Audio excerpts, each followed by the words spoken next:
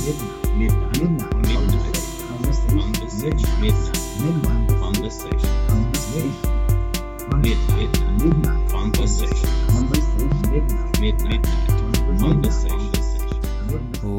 to Midnight Conversations. I'm Anand Ambikaraja. And my name is Stephen Benos.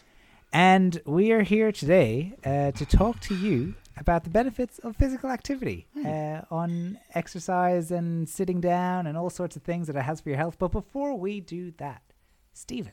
Yes. How are you going? I'm quite well. I mean, I've been working hard all day. I only finished work just a few moments ago. Yeah. So I'm in that little post-work slumber phase. If I fall asleep, you make sure you prompt me out. What I hear now is excuses for, and I didn't actually read the paper.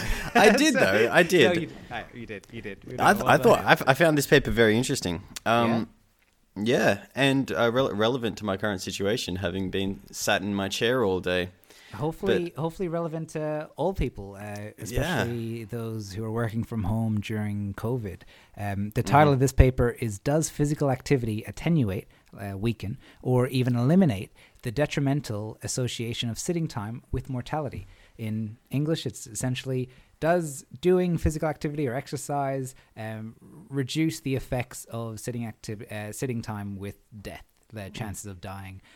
We did a paper, Stephen, a while back about sitting time and death. Do you remember that one? Vaguely. We've done a fair few papers now. We have. Do the results not stick in your mind, or is it one of those things that's like, in 1 year and it's gone beyond that? For me, these are like critical papers that like shape my life. It's for me too. I don't know. So here's your chance to redeem yourself. 50-50. Right, here we go. Was sitting good or bad for health? Oh geez, this is a tough one, Anand. Yeah. What do you think? Look, it's got to be good for your health, right? Because we sit when we need to recover from like physically demanding activities and stuff. I can only imagine sitting being good for you. What I'm going to do, Steve, is I'm going to leave that on a cliffhanger. And so for people who really want to prove you wrong or right, they could go back and listen to that podcast. But was Stephen right about that? Write us in. Let us know. But in saying that, so let me give you some background to this paper. High amounts of sedentary behavior have been associated with increased risk of, a lot of bad conditions, chronic conditions that last a lifetime. But it's unclear whether benefits of physical activity can actually eliminate the detrimental effects of prolonged sitting. So I will actually say what the previous paper showed. It showed that sitting wasn't good for overall mortality. Yeah. But Steve, do you want to talk us through what the results found or what you found interesting from this paper? Yeah, I do. So this was kind of consistent with what I thought was going to happen with this paper. Having looked at that one previously and having seen that sitting is bad for you, I didn't think this would be contrary to that. The main takeaway was pretty well summarized in that last paragraph, which I'm going to try and find now. So, high levels of moderate intensity physical activity, so i.e. about 60 to 75 minutes per day, seem to eliminate the increased risk of death associated with high sitting time. However, this high activity level attenuates but does not eliminate the increased risk associated with high TV viewing time. Super interesting. Yeah, right? Pretty crazy. So what are your takeaways from that? What does that mean to you? Well, what's the difference between TV sitting and not TV sitting? Yeah, I mean, it's a good question. I guess I think, there has been research that's looked into when you're sitting in front of a TV versus not, what behaviors are you more likely to engage in. I think snacking and eating is one of those things, which is probably why it's important to differentiate between sitting time and TV viewing time, because sometimes the behaviors, a lot of people eat their dinner in front of TV. I think it's interesting when they talk about TV, because is TV is it measured as like the old school, like you have a TV in front of your screen, or is it like computer time, screen time? A lot of people watch Netflix. Like, is that counted? But overall, I think it's just how the behaviors differ between those two activities.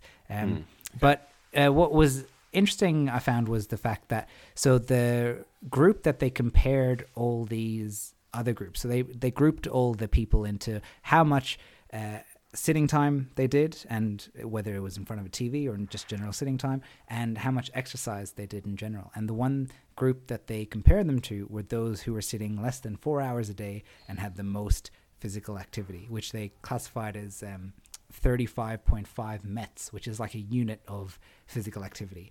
And they found that those who were the mortality rates during follow-up were 12 to 59% higher in the groups that had the lowest amounts of physical activity. So overall, even low physical activity is associated with high amounts or risk of death. So not a good thing to be sitting down. But I do want to touch on what MET is, which I thought was quite interesting. Like, what activities count for a metabolic unit.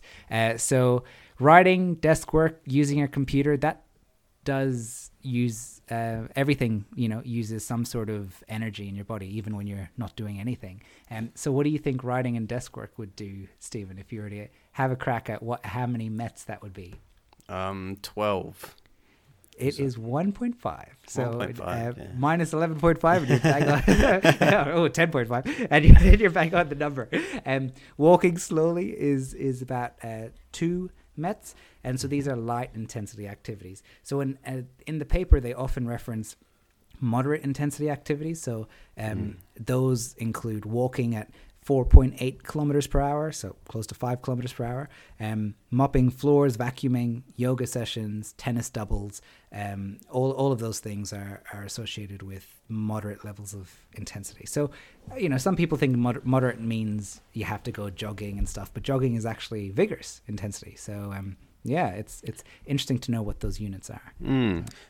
This might be a good time for a little fact that I found just before we did this paper. And it comes from a Danish study in the Journal of the American College, which compared the mortality rates of over 1,000 joggers and then almost 4,000 sedentary people. And it found that those who did the light to moderate running in terms of pace, duration, and frequency were less likely to die over a 12-year period than the non-exercisers. But strenuous joggers, so the fast pace, more than 2.5 hours a week or more than 3 times a week, had mortality rates similar to the sedentary people. Interesting. So the takeaway there is that excessive exercise wasn't actually beneficial for overall risk of death. Exactly. So light running is good for you, but don't take that too far. Don't try and run a marathon every week. Well, it's interesting because I think I saw some clickbaity headline, so I didn't read too detailed in it, but I did see a while back it was looking at marathon runners and triathletes, and found that those who had done marathons or triathlons over a certain number, I forget how many it was, were similar to what you found. They were more likely to die than those who didn't do triathlons or marathons, which is sort of counterintuitive in a sense when you think about it, because you're like, those people are at the peak level of fitness. But I think it questions what we think what fitness is really, because your body is a system, right? And it tries to respond to stress and a lot of things that happen to it. And when you are exercising, you are putting your body under a little bit of stress every time you do a movement, and that's how it gets stronger. But there is chronic stress, and when your body doesn't have enough time to recover, all these things can impact it. So well, that's it. It seems like our body is kind of designed to be able to perform certain functions, and any kind of prolonged behavior that's outside of those certain functions is causing us damage. So there is such thing as like an optimal performance for our bodies.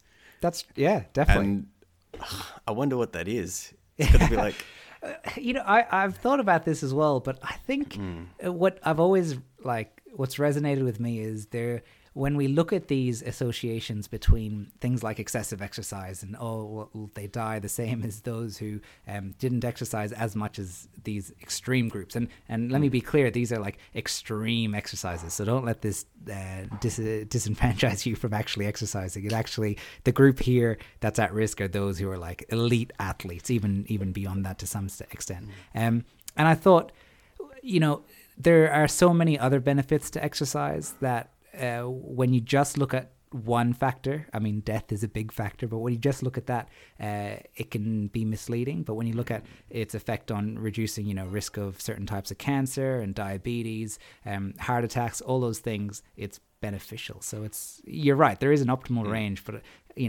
I take comfort in knowing that no matter how hard I go at it, I find it difficult to reach that elite level unless you're like it's your full-time 24/7 job. So I think you can be safe. You're safe, Steve. I'm safe. I don't know. I think so. I did at least 19 push-ups today, so I'm well on my way.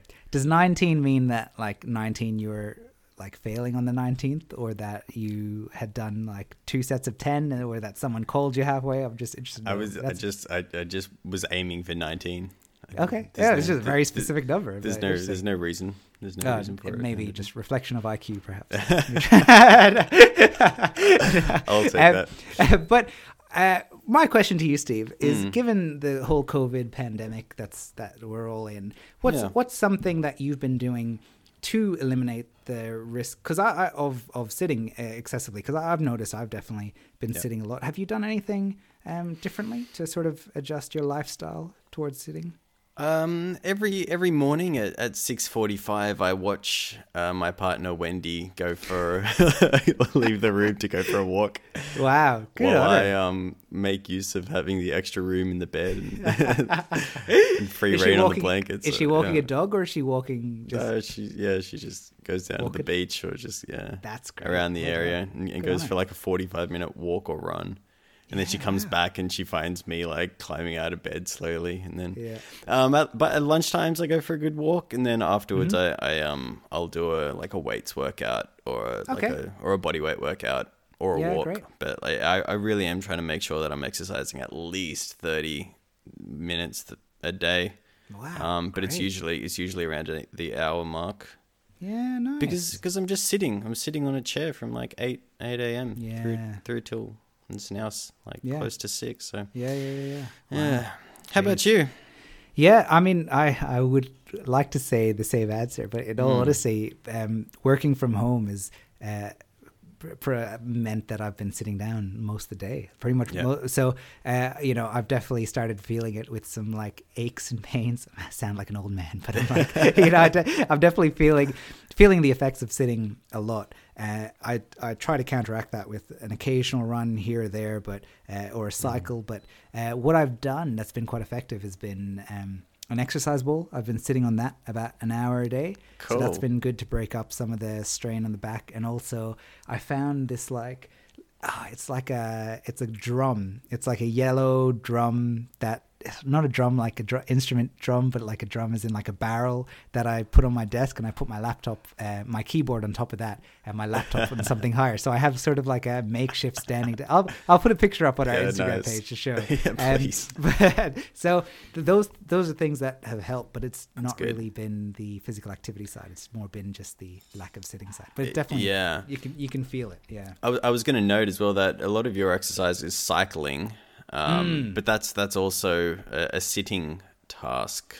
You know what I mean? So actually, correct. Yeah, and that would be really interesting actually to see what those who cycle, what type of group do they fit in related to this? Because that would really tease apart whether it's the type of sitting or sitting in general, or is it the type of sitting as in sitting in front of a TV, sitting and working, and versus sitting and cycling. So that's a great question. Yeah. Well, I think it is the sedentary aspect of sitting that seems to be causing the problems. Yeah. As in, like our bodies seem to be designed for movement. and like sitting also kind of obstructs your lungs and stuff. But I suppose in cycling, your you're kind of hunched over as well. So all right. Exactly. So the question is valid. I will do a study and report back. So Stephen, what are your main takeaways from this? What's something within this that you'll take forward in your life, or something that you found interesting within what the authors were saying? Look, it again. This paper is just giving me validation for continuing my exercise and that you're awesome. Also, I find myself more and more like hassling people around me to exercise. Okay. Says the guy who 5 minutes ago said he sleeps in while his partner is out walking. Yeah. Well, that's right. The criticisms that I get from my partner Wendy, I feel like I need to pass on to others who are less active than myself. So it's good to have this paper now as support to hassle and annoy more of my friends and family that I care about in terms of their health. Yeah, that's it. So if you're being annoyed by Stephen, you know he cares about you. That's the takeaway there. Basically. Good to know. Make sure you do some exercise today, Anderson. Yeah. Well, wait, I don't get it. What? No. It's, so, yeah. How about you? Yeah. What are your key takeaways? I think one thing I found that's interesting, and I think people should remember, is that we haven't mentioned, is the population that this was done on, which is it was people older than 45. So how relevant it may be for you and I, Steve, unclear, because it wasn't really done in our age group. But I mean, it may be generalizable to us, but it also may not be. So that's something to keep in mind, that these results don't apply directly to my life. But in saying that, I do think there have been other studies that have, quite conclusively shown the negative effects of sitting too long. And even, I think that other paper we did looked at, even if you're standing for too long, that can be negative as well. It was like finding a balance between those things. So sitting and standing, but definitely I'll up my physical activity overall. Yeah, so that's definitely a good. Can I just ask before we wrap up? You've done a lot of study in the sphere of dementia. Mm-hmm. Do you know of any kind of links between sitting or sedentary behavior and dementia? I don't, but if there were any links relating sitting to dementia, I would be cautious about interpreting them, because something to remember is those who have dementia or in the process of like developing dementia, they're more likely to sit anyways. So there may be a big reverse causality there. Just the fact that they have dementia means that they may not be able or may not be as mobile as they previously were. So don't know what the research is, but if there was a relationship, I would be just more skeptical about the association. Could go both ways. I can see the problem. Yeah. I have read just a lot of things about like sitting in general and posture in particular and brain functionality. Oh yeah. And I'm just wondering if there's what have you found about posture? I think it mostly comes down to like blood oxygen, and how sitting can kind of inhibit the amount of oxygen entering your blood and therefore reducing your brain functionality.